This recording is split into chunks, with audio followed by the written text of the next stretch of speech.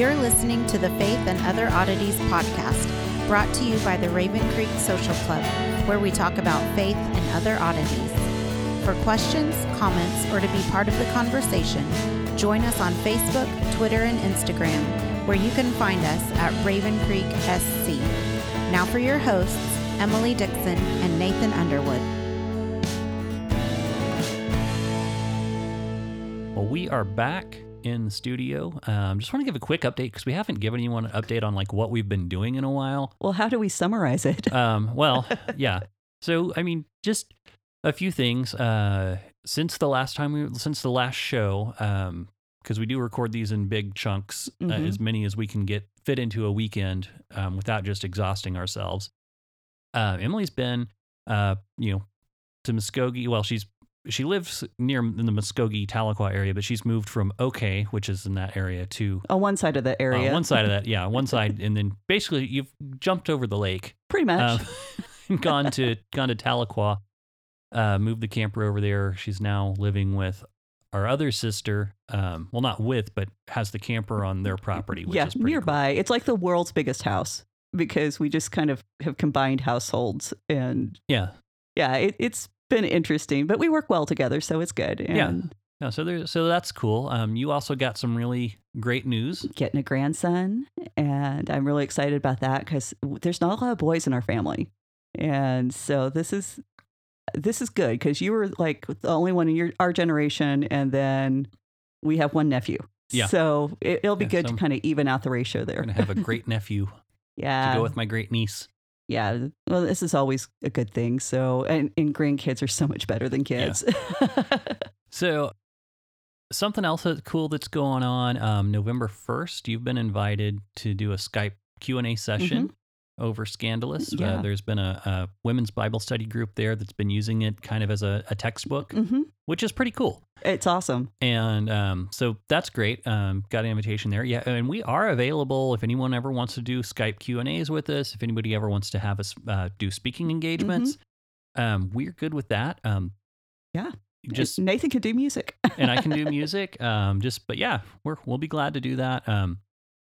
Really all we ask is you feed us and get us there. Right. Provide us a warm place to sleep. We'll do just about anything for food.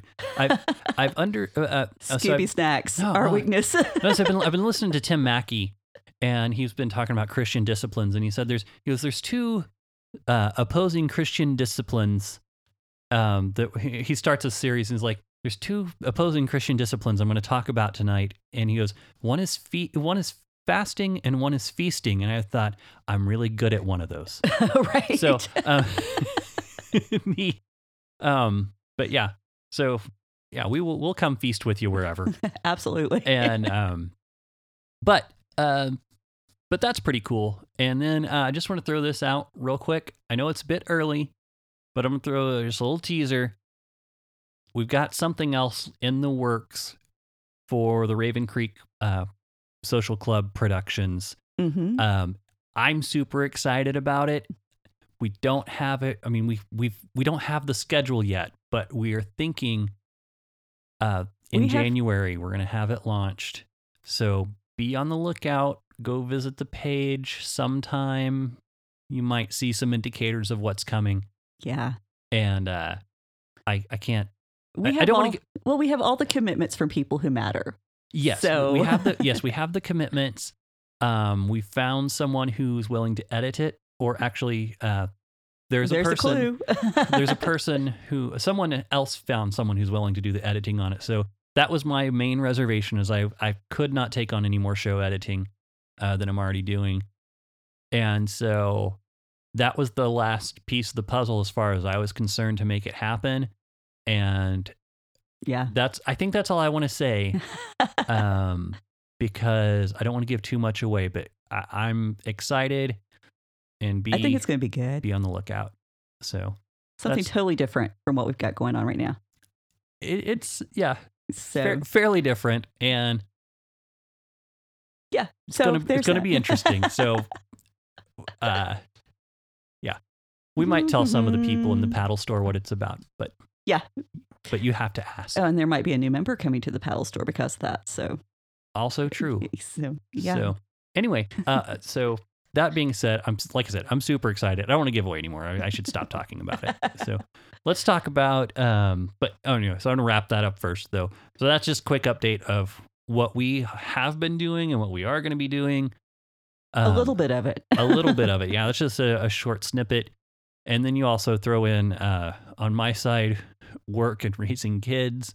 And then on Emily's side, hanging out with all the running. Yeah, the running that's involved with taking care of family. And so that's basically my full-time job now. So yeah. So anyway, but let's go ahead and move on. I think we were in Judges 11, starting in verse 12. So we're gonna I think get started there. So Emily has been vigorously researching while I have been. You've been editing. So yeah.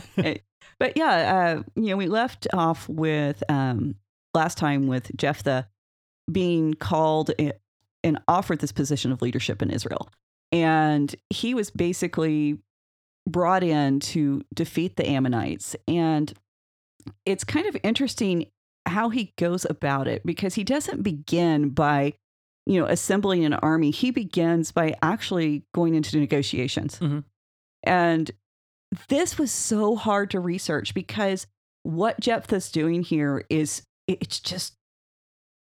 it's so insane. And so we're going to kind of walk through it point by point, because I had to take it apart in order to understand what's going on here. I think the first thing we need to notice is he is addressing the king of Amnon as an equal. Mm-hmm. And so he's really setting himself up as the king of Israel again. So we're seeing this continued situation where judges could accidentally slip into that role of a king, or even purposely slip into a role of a king. And that's really being continued here. And when you think about who he is. We looked at that a lot with Gideon's son. Right. Gideon, Abimelech. And that really came to the forefront. Mm-hmm. But then you've got Jephthah, who, when you look at his roots, I mean, he's the son of a prostitute who was driven out of his home. Mm-hmm. Is this really a man you want ruling over Israel? And I'm not, take that out of today's context, put it back into the ancient context. Is that someone who has the right pedigree for it? Right. And so that's not me talking. That's trying to put myself into that original context of the audience. Right. Because you've got to have the right family. That's just how it works.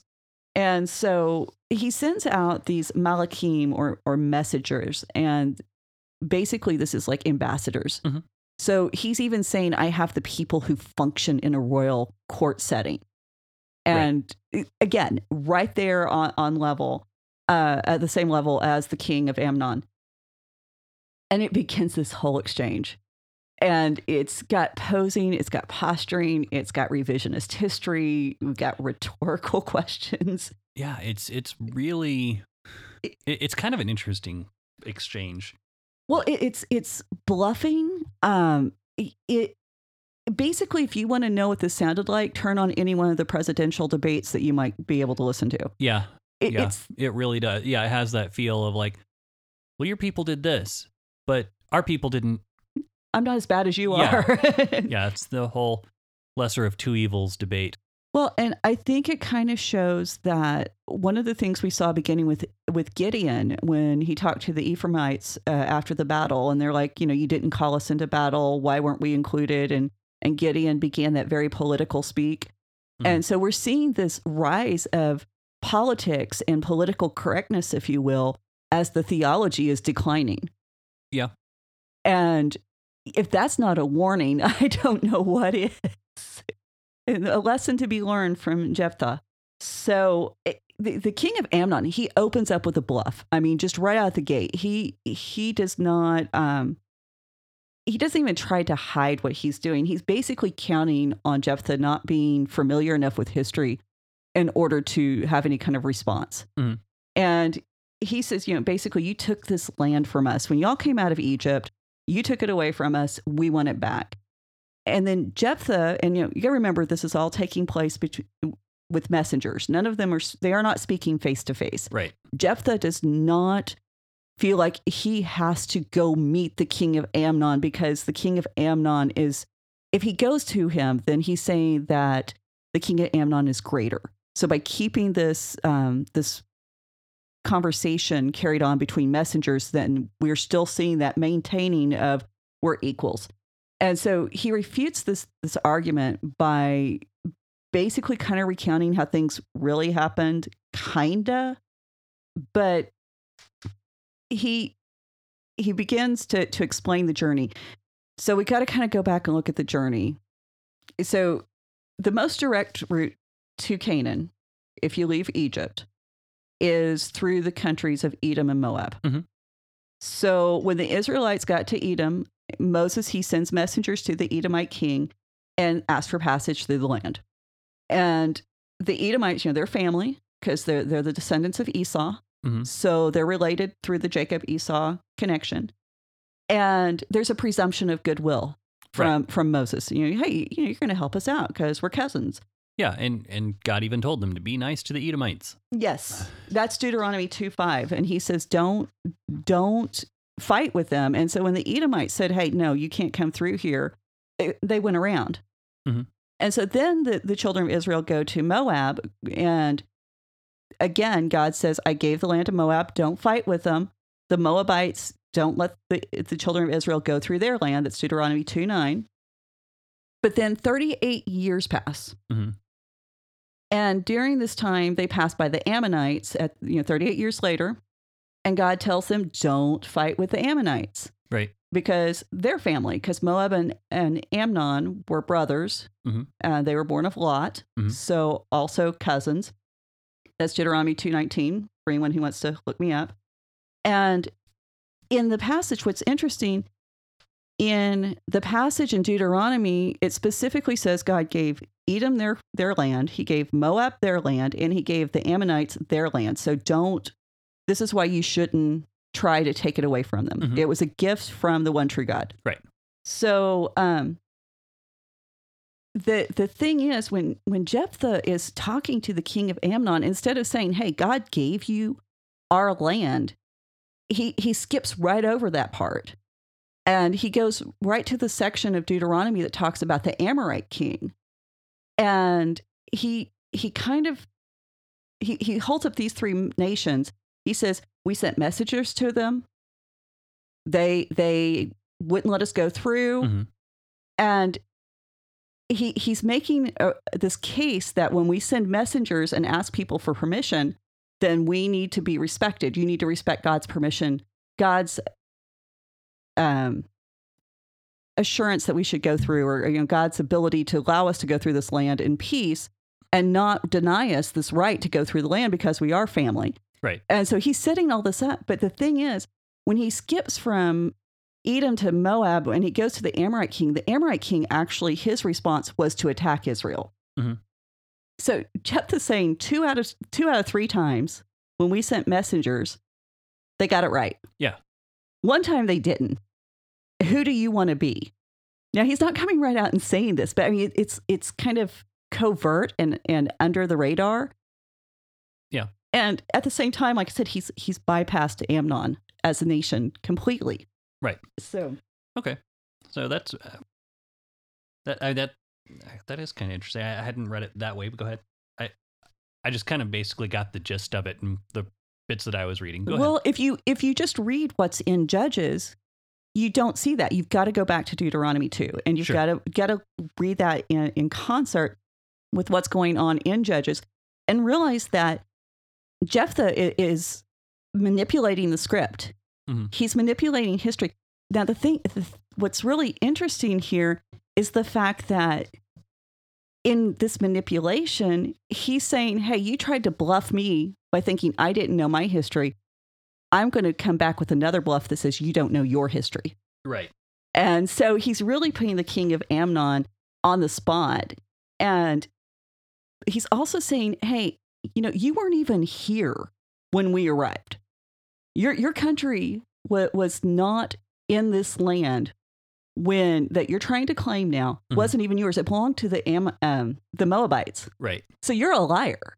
Yeah. Without calling him a liar. And so when And he's also saying, hey, we defeated the Amorites that we sent the messengers to get this to try to go through their land. Mm-hmm. Don't make the same mistake. The other thing is, we have the only time we have a record that Moses sent messengers was to Edom. Okay. So he may be including a fabrication. We don't know. The Deuteronomy account does not say anything about sending messengers To Moab, to or Moab or the Amorites. Yeah. Okay. So, like I said, very political. Yeah. And then it gets even more mixed up because Jephthah, he is really, like I said, he's manipulating the truth to get the message out he wants. And this is verse 24. And see if you hear what I hear here. Will you not possess what Chemosh, your God, gives you to possess? And all the Lord our God has dispossessed before us, we will possess. That's okay.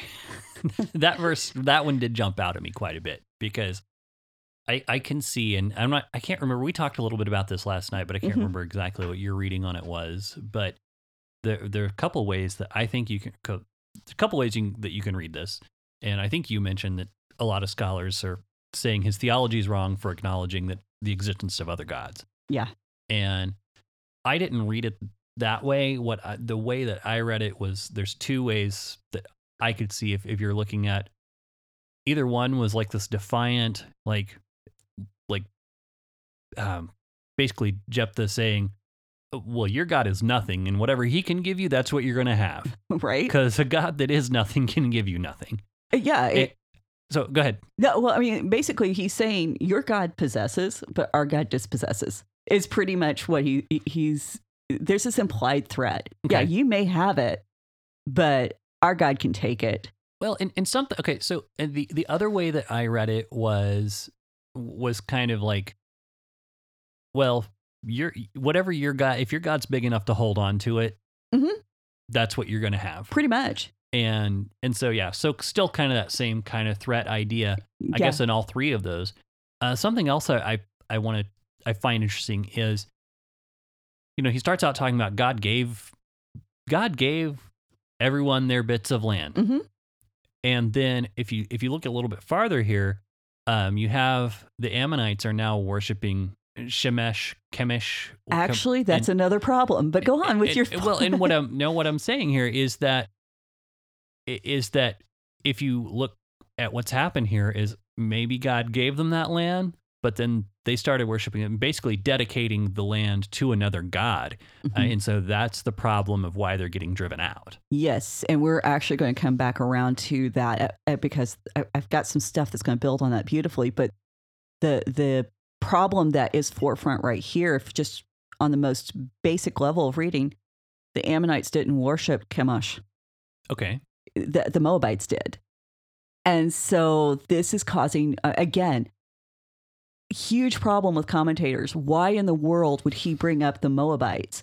So I dug down, did a little research on Chemosh because he's. I mean, would it be that? Would it be basically that he's saying that it's another way? It's another way of him stating that they stole it from the Moabites. And yes, like this was, if you want to talk about whose land it is, well, it was supposed to be for Chemosh or Chemosh, or I don't know how to pronounce it, but Chemosh. You took it from him. That's exactly what they're saying. So he's saying basically this other God's letting you stay here, but whatever Yahweh's able to pry out of his hands, we're going to take. That's exactly what it is. And it's funny to me that, this is a good illustration of how just thinking through the Bible and not getting too caught up with, all the semantics and everything. You can think through that and you can see the solution to that without any major formal training. Where a lot of commentators have spent paragraph after paragraph explaining why he might say this, and then they come back to this conclusion. And it's seriously, it's right there if you apply some logic. Well, and that's what got me in trouble in algebra class. I could see the answer, but I was terrible at showing my work. Me too. Yeah. Well, I thought we need to look at some of who Chemosh was. Honestly, there's not a whole lot of information known about him. Okay. we do have a handful of biblical references. Numbers 21 and chapter 21, verse 29, Jeremiah 48:46, and it specifically says the Moabites are the people of Chemosh. That's basically all it says. 2 Kings 23:13, Josiah destroys the high places of Chemosh. 1 Kings 11:7 has an interesting story that Solomon had built high places for Chemosh, the abomination of Moab, and for Moloch, the abomination of the Ammonites, on the mountains east of Jerusalem. So we're being confirmed that Chemosh is not the god of the Ammonites, but of the Moabites. But the story, the interesting story, is in 2 Kings, and it recounts this battle between King Jehoshaphat and the king of Judah at that time, and Mesha, the king of Moab. And now there's no direct mention of Chemosh there, but what we have something known as the Mesha Stela, which is a stone that has the story carved in it from the Moabite point of view. Nice. Yeah, and it was found on a high place, and it records the same battle, and it records this as a holy war between Chemosh and Yahweh. Okay. And so in 2 Kings, we're told that Mesha actually sacrifices his son on the wall, and then the wrath of Chemosh is felt against, is released against Israel at this point. And nowhere else do we have a God fighting on behalf of a foreign nation the same way Yahweh fights for his people. And so it's a very interesting account. Now, Chemosh's name has been removed from the narrative, but we still have this clash of gods fighting over this piece of land. And the reason why the name is removed, it's the same reason that the commentators have a hard time with Jephthah actually using the name of Chemosh, because you're moving away from acknowledging foreign gods by the time you get to 2 Kings. Right. And so, and acknowledging that they actually have power. And so it's good for us to actually go back and think about the fact that these gods were considered powerful. They did have the ability to fight for their nation. Chemosh is very warlike, and I think that's preserved in that 2 Kings account where Mesha is sacrificing his son, that he is going to be a god of great wrath. Matter of fact, when the Greeks come in, he becomes identified with Ares, the god of war. So if you've studied any Greek mythology, that tells you what his personality is. Okay. So,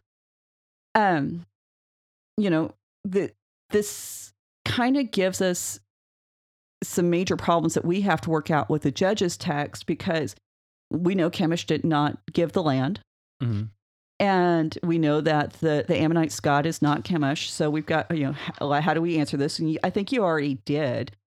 And I think that a lot of commentators have a problem with it because they don't want to bring that divine council worldview into it, that where the world was divided according to the sons of God. Well, and it is very interesting how much easier the text becomes when you see that as when you take the Bible seriously for when it says things, how it addresses beings in the other realm, whether they be gods or angels, but using that term Elohim to talk about other entities that and again, you take the Bible seriously in the fact that even if you're not ready to accept that, God actually wanted it to say that because it's maybe true, but that at least that the writer had that in mind and that's what the writer's theology was. Yeah. Then you can really look at it and go, oh, it makes a whole lot more sense. And it's not totally disturbing. It doesn't go shake your worldview, because you still recognize God as the one true high God, while allowing you to recognize what these people, how they viewed things. Yeah, well, and that's exactly it. Yahweh is the one true high God, and there's no other like him. The Bible states that. And if we are using Scripture as our authority, and that's the thing. I do think I had kind of been moving towards. I didn't have the vocabulary for like the divine council Deuteronomy 32 worldview until I started listening to Heiser, and I think he gave that a great vocabulary for me to use to talk about it. But I know that I had stumbled on this idea of the Jewish people believing other gods existed, but not worshiping them. I think I first came across that idea in, I think I've mentioned this before, but I think it was Cahill's Gifts of the Jews. That was, I mean, when I trying to articulate, so when I came across Heiser's work, when I say came across, when you told me to listen, hey, listen to this podcast. When you told me to listen to him, and I did, it wasn't jarring for me to hear it. It was actually like, it was relief. It was. It's like, okay, this ties that together in a way that's well researched, in a way that's articulate, and in a way that is biblical. Again, if you look at the passages, I mean, you don't have to do. And my thing is, when it comes to interpreting scripture, it's the way that requires the least mental contortion. Right. Is probably the correct way. Probably better. And it does whenever it's like that key that, you're like kind of lining up the bits on the combination, and it's like you get that one in place, and it opens up so many passages to make them make sense. Well, and what I'm finding, and I think this is interesting as we're going through Judges, the only parts that are really confusing or have been really confusing are those places where we start getting these people going into political speak. Excuse me. And when people start trying to manipulate the facts, and where I had to go back and take this apart and look at what really happened versus what he was saying. When we're dealing with the rest of the Bible, like you said, if you just read it for what's there and stop trying to impose your worldview on it, then all of a sudden it can be understood. Yeah. And so, but I think really this speech in particular, it boils down to, and I kind of reworded this, so I'm just going to read what I wrote. Okay. He says, okay, so you conquered Moab, and their feared God of war is now on your side. But keep in mind, even though Moabites knew that Chemosh was no match for Yahweh, you'd better be as smart as Balak was and stay away. That's kind of what I think it boils down to, because the Moabites never directly attacked Israel. So that was your paraphrase. That was my paraphrase. Yes, that was not, what they wound up doing, it goes back to that story of Balaam, and we may just at some point have to go back and we keep referencing the story of Balaam. I know, it's so weird. And it's a story that carries through to Revelation. And so it's a foundational story. And basically that's the king of Moab called for Balak and said, hey, let's seduce these men, or give me a plan. First he says, let's curse Israel. Then he's like, give me a plan for how to overthrow Israel. And they managed to get Israel to destroy themselves. And so they had to use these covert means in order to have any kind of victory. And that's Numbers 21 through 23, I believe, if you want to look that up, to actually get a fuller view. I just don't want to get too far into it here. Right. So, but he's basically saying the Moabites had Chemosh on their side, and they didn't win. Right. Who were you? You're nothing. As a matter of fact, even the fact that, if you notice, the king of Amnon does not have a name. Right. He refuses to even give him a name. So that's an insult in this culture. Yeah. Well, yeah. So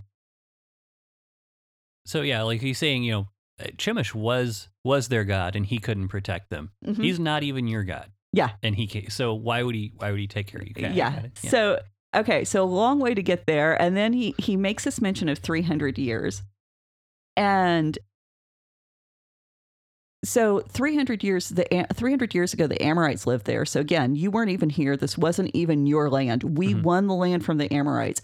And if it was your land, then why the heck did you wait 300 years to say anything about it? Right. So in the end, what he winds up doing, where the king of Amnon came with them and says, you took our land and you need to give it back. He flips it and he says, this is our land, and you're trying to take what our God gave us. So you're the one who's sinning against us. We did not sin against you. And he wraps this all up by placing the outcome in the battle in Yahweh's hands. He says that God will judge between the nations. Yeah. Which, I mean, that echoes or foreshadows, I guess, rather, the Elijah and the prophets of Baal type of speech. Reminds us of Gideon's father. Reminds us of Gideon's father. It reminds us of the plagues of Egypt and the battle there that happened between Yahweh and the gods of Egypt. I mean, it reverberates. Yeah, well, and it all comes down to this one thing. God is the one who gives land. And Jephthah, he's holding on to that truth. And I'm sorry, and that echoes back to Babel. I mean, it's tied together so well. It's ridiculous. Well, and that's why you've got to know all the stories so you can see the interconnections. And if you only know a couple of stories and you know them pulled out of context, you aren't going to see this. And that's the reason why, I mean, sometimes I feel like I belabor some of the more boring portions of the book. But you don't have to shake your head yes at that. Well, I didn't mean to not. I was actively listening, trying to. But the things that come out of that are these points of connection. Because, I mean, nobody likes a political speech. I don't know. Well, I do know people who actively listen to political speeches. I fall asleep during them. But so I have a tendency, even in my Bible, to skip over them. So I kind of have to force myself to like dig down in this. But what we're seeing here is Jephthah's whole claim is something very universal at this point, that wars are won according to the might of the God, not the might of the army. And of course, we've already seen that with so many of the judges. And we're going to see it again with Samson and his ability to fight the Philistines. And the understanding that these wars were actually cosmic conflicts, and the earthly struggle that's just a manifestation. It's just the fallout. It's really not even significant. It has no real bearing on the outcome because it doesn't matter who the humans participating are one little bit. It just matters whose God is greatest. And Jephthah is really making this statement of faith here. And he's saying, God gave us this land and he's going to help us maintain this land. And this is probably why he's included in Hebrews 11, 32 and 33, because it can't be based on what's getting ready to happen, because I think everybody knows that there's this horrifying event in Jephthah's life that's on the horizon. It can't even be based on his own character, because we're going to see his character is so severely flawed. Right. It really is about faith. And he's making the statement of faith. And I think it's hard for us to hang on to that in light of the horror of what happens. Right. Because this first part of the story, we always forget. We're like, here's the setup. He just won a battle. Yeah. And that's it. That's all.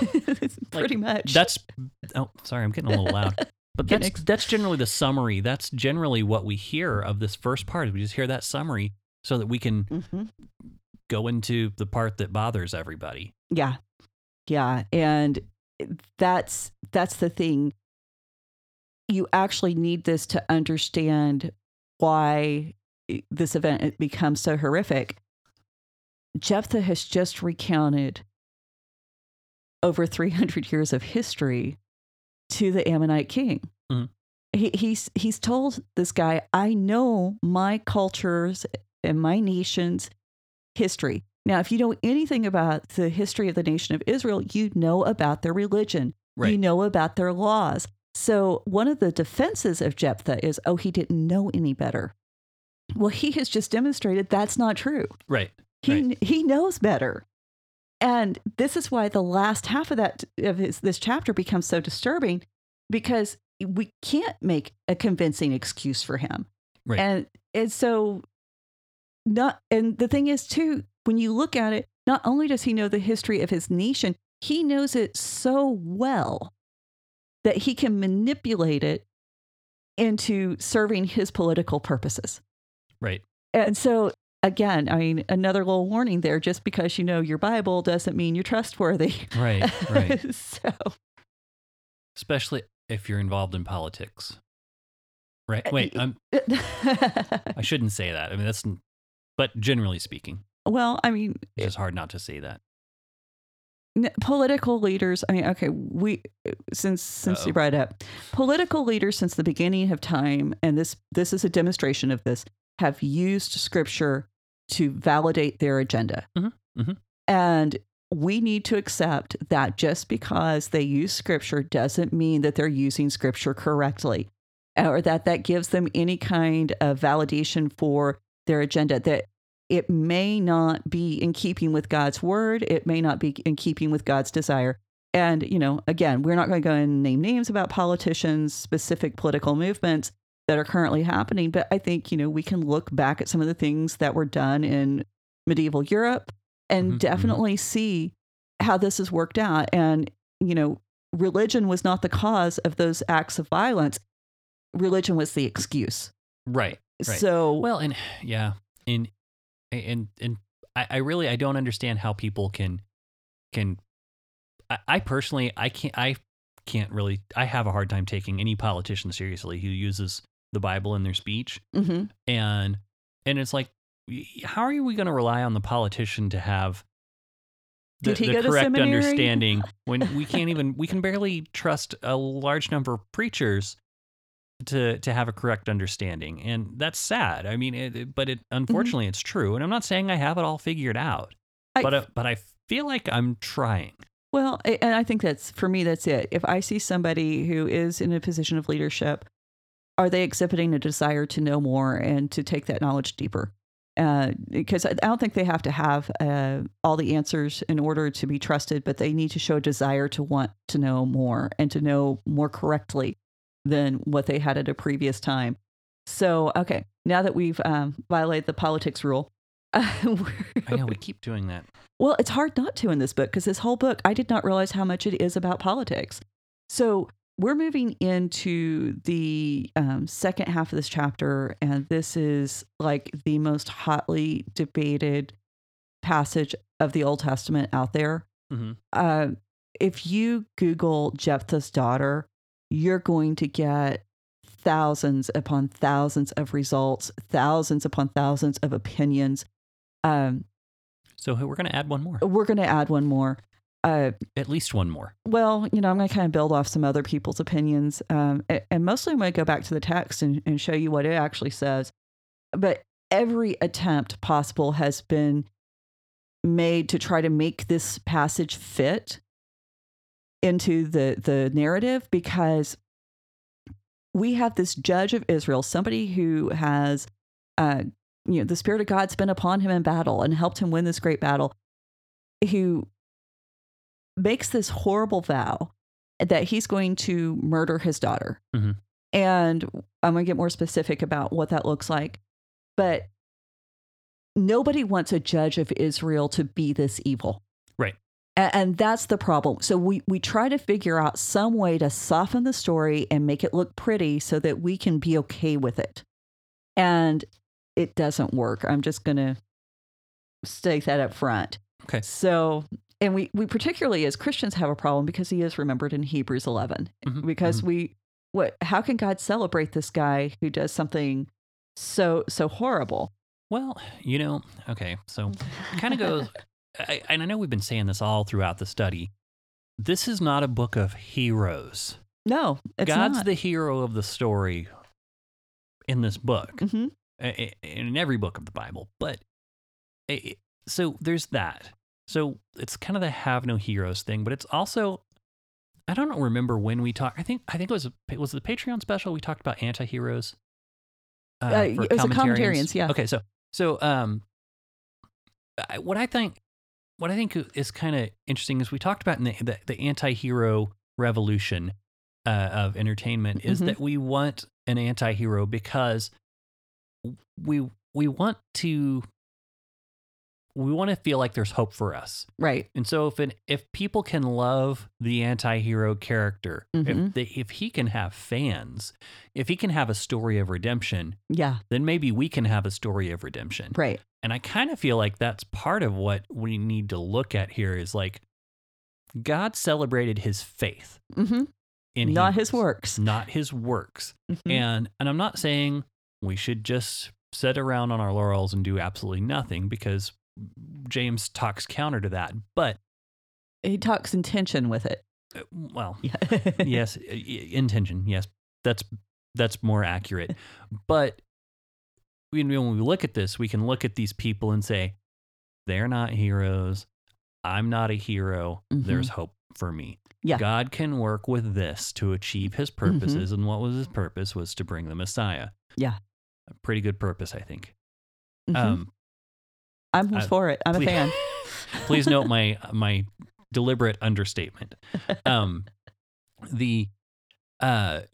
But if God can use these people to bring about the most holy person in history, I Yeah. hope none of us have done what Jephthah did or is Right. about to do, or in the narrative. But then he can use us for something, and that should get us excited. He can have a job for us to do. Right. Well, and that's the thing. I think Jephthah really stands out as somebody who had great faith in God's ability, but he got caught up in the cultural ideas of what serving God was supposed to look like. Right. And again, another warning to us that I think we should take from the scripture. The cultural ideas of what God is, who God is, and how to serve him may not be correct. And that's why we have to come back to the scripture. Mhm. And for Jephthah, that would have been the Torah. It would have been the first 5 books of that Bible. And he would have had at least some sort of access to the basic principles in that book. Mhm. So, and that idea gets even more pronounced when we get to Gideon and his mother and father. Not Gideon, Samson and his mother and father. And so, this whole book is about, do you know your history? Mhm. Do you know what God actually said? And are you going to be faithful to what he said, or are you going to bow to peer pressure? Yeah. So I think we also have there's a little bit of a warning here, I guess, in the book about building your whole theology on just a tiny bit of scripture. Right? I mean- Because they do apply, he applies part of the Torah fanatically, Right. but he ignores other parts of the Torah. Yep. And so I think that, yes, that's a very good point. And that, again, we're seeing that as something that happens in today's culture. And we see cults built on it, and we see fringe churches that pop up and say, hey, we've got the truth that nobody else is paying attention to. Mm-hmm. And so this happens, and it has been happening. And so maybe one of the warnings we take away is don't do that. Well, yeah, and talking about fringe cults, and it's not even like we have the truth that no one's paying attention to. Most of them are saying we have the truth that no one else can even see, and that's when you really get dangerous. Oh yeah. So,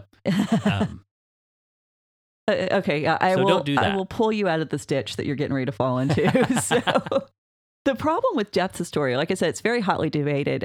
Mostly, it's debated among academics. It's debated with Bible critics. It's not something we in the church tend to talk about too much because it is an uncomfortable story. And it's an uncomfortable story because, unlike Gideon, where we can stop the story after the victory, Jephthah's folly is wrapped up in the victory. Right. And as a matter of fact, the victory becomes what gets us. It's the vehicle that moves us to exposing his flaws as a person. Sure. So in verse 29, the Spirit of the Lord's upon Jephthah, and he makes this tour through Israel. And we're presuming that this tour, most scholars do that, is to gather troops. I mean, this is standard practice. And, but there's no mention of God speaking.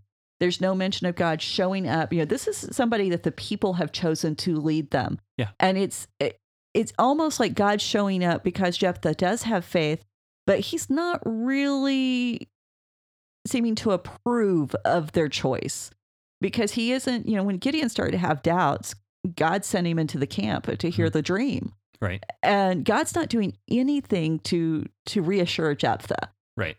Now, you got to remember who Jephthah is. He's an outcast. He's been driven from his own home.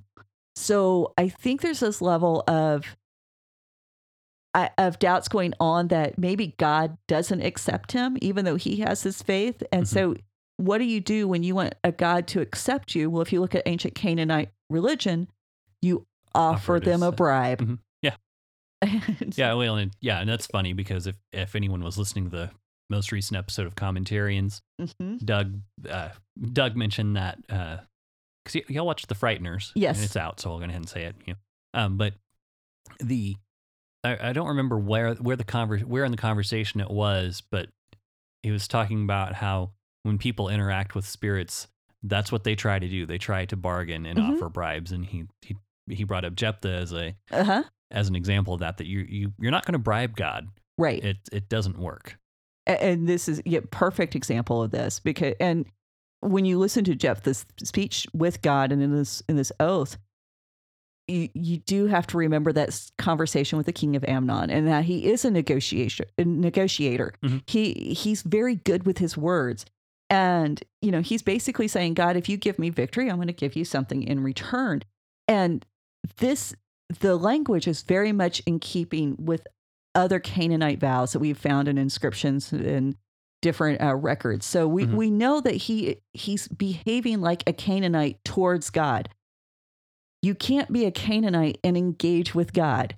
Right. You have to be an Israelite at this point. And now I'm not saying that you had to be born into the Israelite nation or the nation of Israel. You had to have that heart. That's the main thing. And we're going to see examples in scripture, and we already have with Rahab, that outsiders and Caleb and Othniel, if you have the heart, then God will accept you. But and you are considered part of that covenant community. And so he says, and I'm just going to read what the verse says. This is 30 and 31. If you will give the Ammonites into my hand, then whatever comes out from the doors of my house to meet me when I return in peace from the Ammonites shall be the Lord's, and I will offer it up for a burnt offering. So that's his statement. And then we know that he goes on and he attacks. God wins the battles. There's almost this is usually where we start the story of Jephthah when we tell it. That's what I was talking about earlier. It's like there was tension, then there was a battle. He won, and now he's got to fulfill the vow. Yeah. And the thing is, there's no real details about this battle moving forward because we don't care. We know God's going to win. Jephthah's already been. He's made that statement of faith. We should follow him with that. The battles, we don't care. Like I said, we don't care about it. We want to get back to this oath that he's making. And so his daughter comes out to meet him with tambourines and dancing. And the text makes it very clear that she's an only child, which you picked up on. I personally, as someone who reads a lot of stuff, I am joking about this, but I can't not say it because it's funny to me. So, as someone who spends a lot of time in the worship leader groups, I think this is a great warning for people who show up with a tambourine without asking first. I could be wrong in my exegesis there. Yeah. I think I'm bringing something to the text. Maybe just a little bit. But, sorry we've for all our seen dark that happen. sense of humor. It's a family trait. So anyway. Pray for our deliverance. That's not what this story is about. Go ahead. I'm sorry. But I was going to say, what you picked up on that was actually correct with that phrase, only child. I'm making a theological point here, and you're just... Sorry. Go ahead. So the only child connects her back, obviously, to Isaac. Yeah. And we're going to go into how this story connects, but we're not going to get there just yet. But Jephthah's response, and so I just want to go through the rest of the story, and then we can come back and pick it apart. So Jephthah's response is victim blaming, straight up victim blaming. Yeah. Alas, my daughter, you've brought me very low. Literally, you brought me to my knees. Yeah, and that was okay. Yeah, that was something I noticed when I read through it, was that he doesn't take responsibility for being the one who made the stupid vow to begin with. None. He's like, you caused great trouble to me. And also, what did he expect to come out of his gate when he comes back from a battle? Right. Did you just have kind of like free range chickens? The neighbor he didn't like. Yeah. Somebody who owed money to. what's the deal here? Yeah, the chickens. I'm very curious. Did his livestock just? I mean, did he just? The livestock ran up and greeted him. I don't know. Well, Did okay. he have a favorite dog? No, he didn't. I guess you wouldn't keep dogs in that culture. You wouldn't have had a dog. Elsie the cow didn't come out to meet him. Somebody just wandering out the house, so like, a kid to catch a bug wouldn't have qualified. It had to be to meet greet him. Yeah. Yeah. And so, okay, here's where we as Christians and even a lot of Jewish commentators who want to make him prettier say, oh, well, they kept livestock in their house, so he was probably expecting it to. Okay. No. Livestock doesn't come to greet you. Yeah. Yeah. That's just not how it works. Yeah, and really, this is one place. This is an excellent verse to show how translators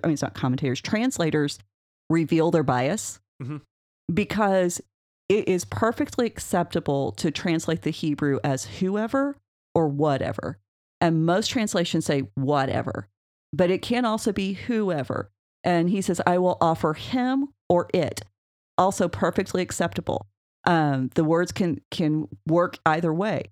So you as a translator have to decide, are we going to say that he's intending to offer a person, or are we going to imply that he might be willing to offer something else up? Well, and I mean, I realize his daughter. So, I mean, is it possible, since he was the leader over the people at this point, was he living in a really nice house? Did he have advisors who lived in the house? Did he have servants? So yeah. That's my thing. It's like, who was he expecting to come out? I think no matter what, he was expecting a person. I don't think he expected it to be his daughter, because he says to meet me. That's the tipping point for me. The scripture says whoever comes to meet me. Mm-hmm. Now I do find it interesting because one I did hear in a sermon that there was that where he grew up, the land of is it Tove? Yeah, he went to the land. Well, that's where he was living with the worthless men. Yeah, that in that land he would have been outside of, I guess, Hebrew jurisdiction, if you will, and the people of that land, human sacrifice was a common practice in that land. So I don't know how much validity there is to that, but I did hear that in one sermon at one point. It's not unthinkable. Honestly, sure. I mean, it's definitely a possibility. I would have to research more to say absolutely. But like I said, for me, the tipping point is the fact that it's to meet him, and then his daughter comes out with this overwhelming intent to meet him. Right. And so it's almost like God kind of orchestrated this moment where, okay, you've set the condition. I'm going to make sure the condition is fulfilled. 100%. Yeah, well, I mean, it's the whole C.S. Lewis thing. God ultimately gives us what we want. Yeah. Kind of idea. Yeah.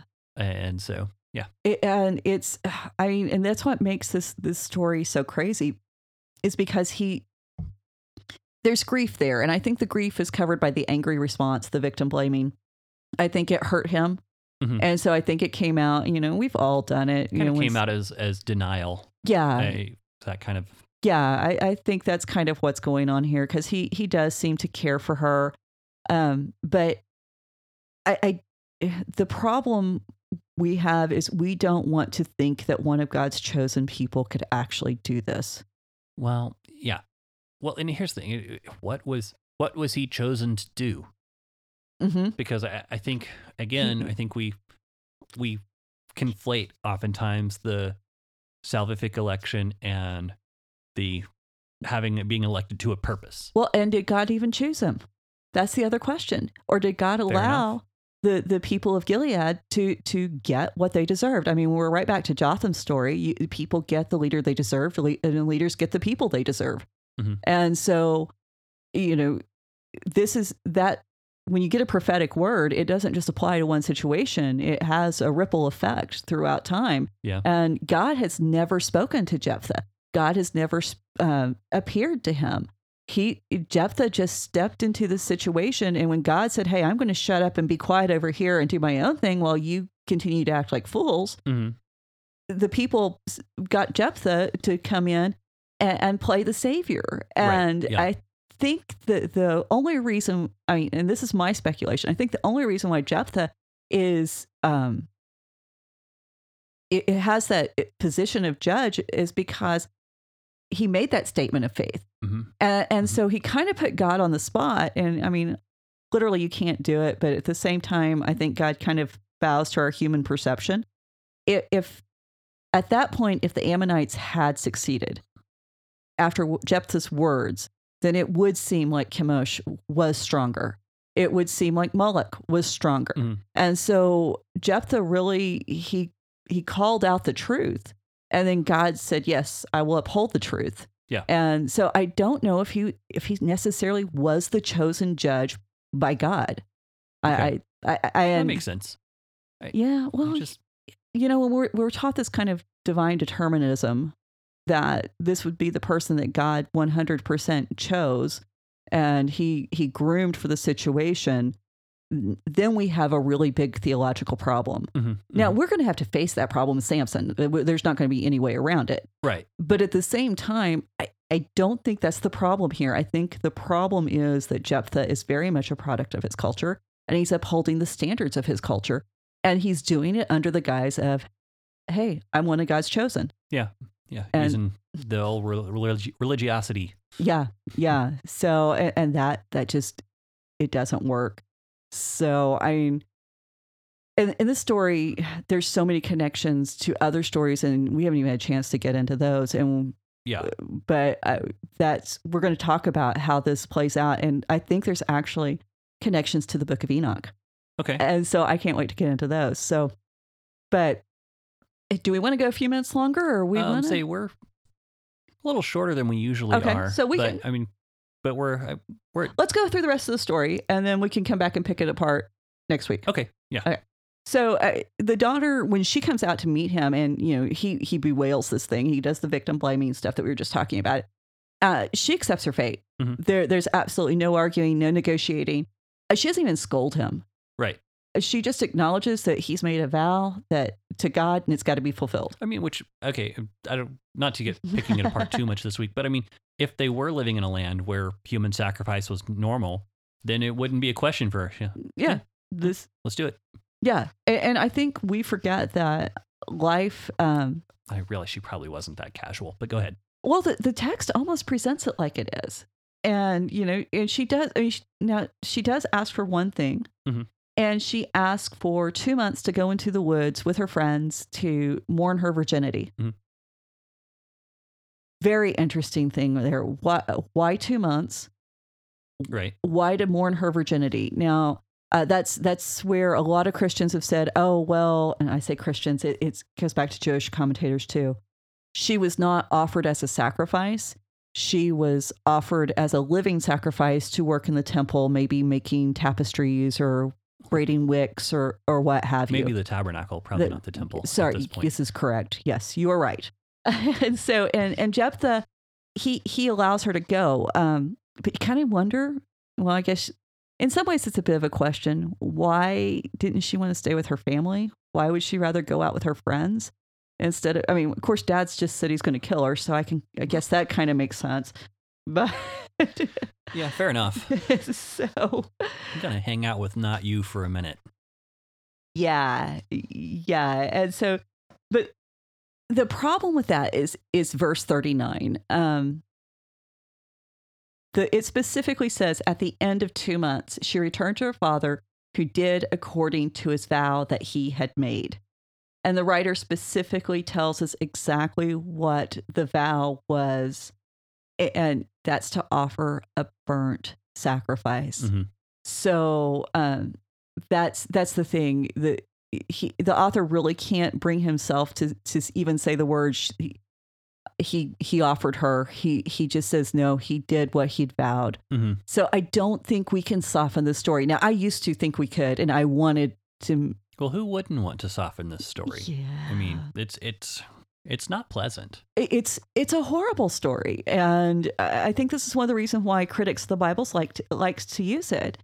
And what's interesting here is, in offering his daughter, his only child, Jephthah cuts off his legacy. Mm-hmm. Because in ancient Judaism, the way to ensure eternal life was to be remembered. And that's the reason why we have all these genealogies and all these long lists of family lines, so that you're remembered. Mm-hmm. By killing his only child, he erased himself from that. And she actually becomes the one who's remembered.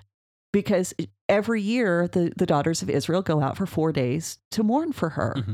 And so to have a woman who rises to prominence at this point, it is almost unheard of that there would be this celebration for her life and kind of a national holiday. Yes, it's in remembrance and mourning at first, but I think like a lot of holidays we have today for people who've gone before, like Martin Luther King Day, there's still that element. Yes, we're sorry he died in such a horrible way, but at the same time, there's this celebration of what his life meant. Mm-hmm, mm-hmm. And so she really does become that heroine of the story. And Jephthah, yeah, he won a battle, mm-hmm.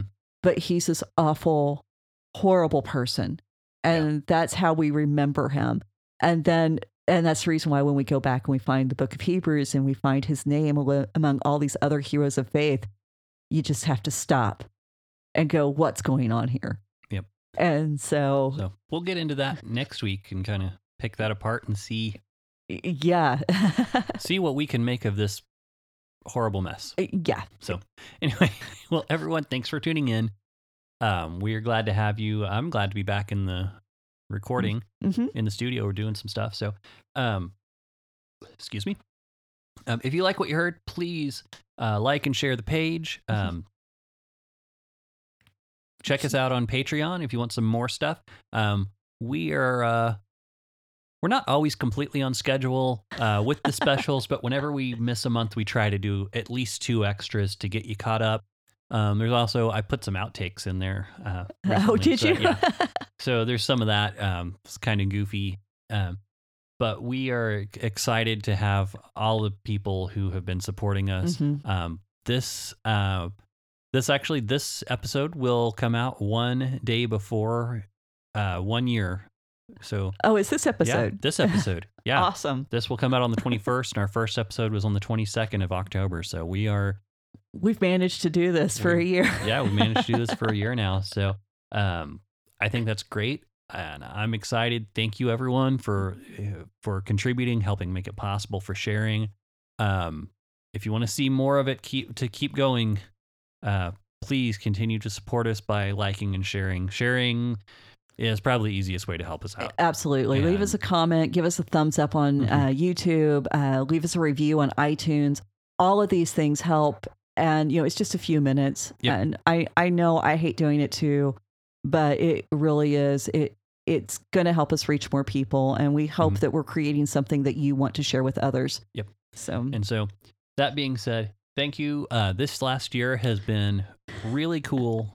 Seeing some of the feedback to different questions that we've brought out, being able to examine some of those answers and interact with some of you in the paddle store. So I've had a great time, and we hope you have too. And so, great year, and let's try to do another one. Sounds like a plan. Anyway, thanks again, everyone. We will see you next week. Bye. Bye. You've been listening to the Faith and Other Oddities podcast, a Raven Creek Social Club production. Don't forget to follow us on Facebook, Twitter, and Instagram. If you like what you've heard, please write us a review on iTunes or consider supporting us on patreon.com/RavenCreekSC. As always, thank you for listening, and don't forget to join us next week.